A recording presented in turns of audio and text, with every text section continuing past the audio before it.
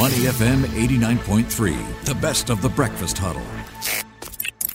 The weekly wrap on Money FM 89.3. Money FM 89.3. Good morning. It's the Breakfast Huddle. Elliot Danker and Ryan Huang with you. It is time now for our weekly wrap where we take a look at a headline that everyone's been talking about this week. And in particular, it's the Singapore Progressive Wage Model, because that's hit a major milestone on September the 1st as it expands itself to the retail sector.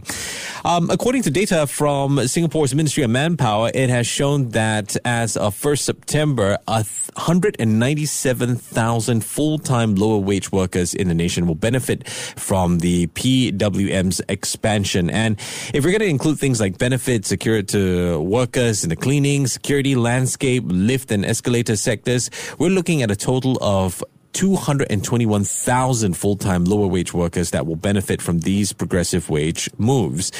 But is the progressive wage model here, progressive fast enough? And why are some sectors like F&B is still being left out? Let's get some perspective from Trevor Yu, who's Associate Professor, Nanyang Business School at Nanyang Technological University. Good morning, Prof. How are you? Good morning, Elliot and Ryan.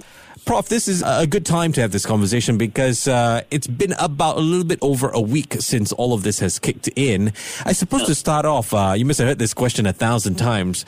What's your view on the progressive wage model? Do you think it's been beneficial to our local wage structure? I think overall, the positives have been quite significant, especially for the sectors in which it has been applied to. I think in terms of wage growth and providing more clarity when it comes to career prospects and emphasizing the role of training and upskilling, I think these have been the main positives so far. As far as the progression of the progressive wage model, if you don't mind, since it was introduced in 2012, there always tends to be this argument that of PWM versus minimum wage. Right. Your thoughts, is it making enough progress? It's been about 10 years now. Yes, it's been about 10 years. And that's why I think the sense is that because of the success that it has seen in the sectors that it has been rolled out so far, that there is a possibility to do even quicker rollout to other similar sectors, right? There is also, I think, if you are contextualizing to the recent conditions or the recent fears about inflation and the increasing of prices, that it could also be adjusted to even do more. But I think overall, as how I replied your earlier comment, I think the positives have definitely outweighed the negatives so far. Okay. Now, we saw a few weeks ago, this was announced that it's going to expand into the retail sector. It's been about a week since that took effect, right? But diving back a little bit and talking about, PWM in the retail sector, who exactly in this sector benefits? Well, it's really targeted towards the group of workers that are lowest paid right now. So you can think about like the shop assistants, people who are right at probably the lowest rung of the wage structure right now.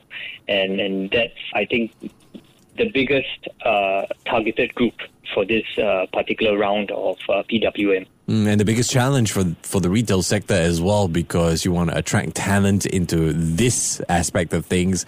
And then on the other hand, you have this whole idea of, make sure you go online. It's trendy. That's how lots of these shops survive COVID. What happens if you're in this sector and you're not quite covered, or workers who are not covered by PWM then? I think then it's a clear signal that where the future or where the jobs with most potential lie. So I think the emphasis here is to try to highlight to either if you are a current worker or you are a future worker that, if you want to enjoy both a decent, attractive wage in the short term, but also in the long term, if you want to have a decent career with career prospects whereby you know that upgrading or upskilling can bring you significant increases to your salary and even career prospects, then you should be making the choice right now to get into these particular jobs Yeah. I think it's also unfortunate because in Singapore, with the education system, high standard of living, we tend to look at this as, maybe it should be just for the foreigners. But no, it can benefit a large group of people. Considering that it's already kicked off since September the 1st, so 9 days now, is it too early to see if the sector is benefiting from this? And I guess in line with that question of ignorance, right, how do you adopt this PWM then? So I think, yes, in a way, in some aspects, it's definitely too early. What is most immediate with this impact would be in definitely the salaries themselves, right? The actual salary level. But some of the other things that it was designed to achieve, these things like the longer-term career prospects, the encouraging of upskilling and training, and even the expected increases in productivity that would result from that. It's going to take years to fully establish, how effective these measures would have had on these other, what we call a medium to long-term goal. Right. All right. Do we tend to, as Singaporeans, not ignore, but maybe we kind of miss out on the fact that if you have something like minimum wage, then you have to consider that it could mean higher prices for us. How does the PWM ensure that pricing for consumers still remains, competitive but fair? I know that might be a tough one to deal with. Yes. I think this has been one of the key challenges, especially from the point of view from employers, especially in the current climate of also increasing price of supplies and all of that. I think the way that the PWM is structured is designed to deal with these issues from a supportive point of view. So in the meantime, of course, I think employers and businesses would have an issue trying to meet the increased costs in terms of labor that will come from higher salaries.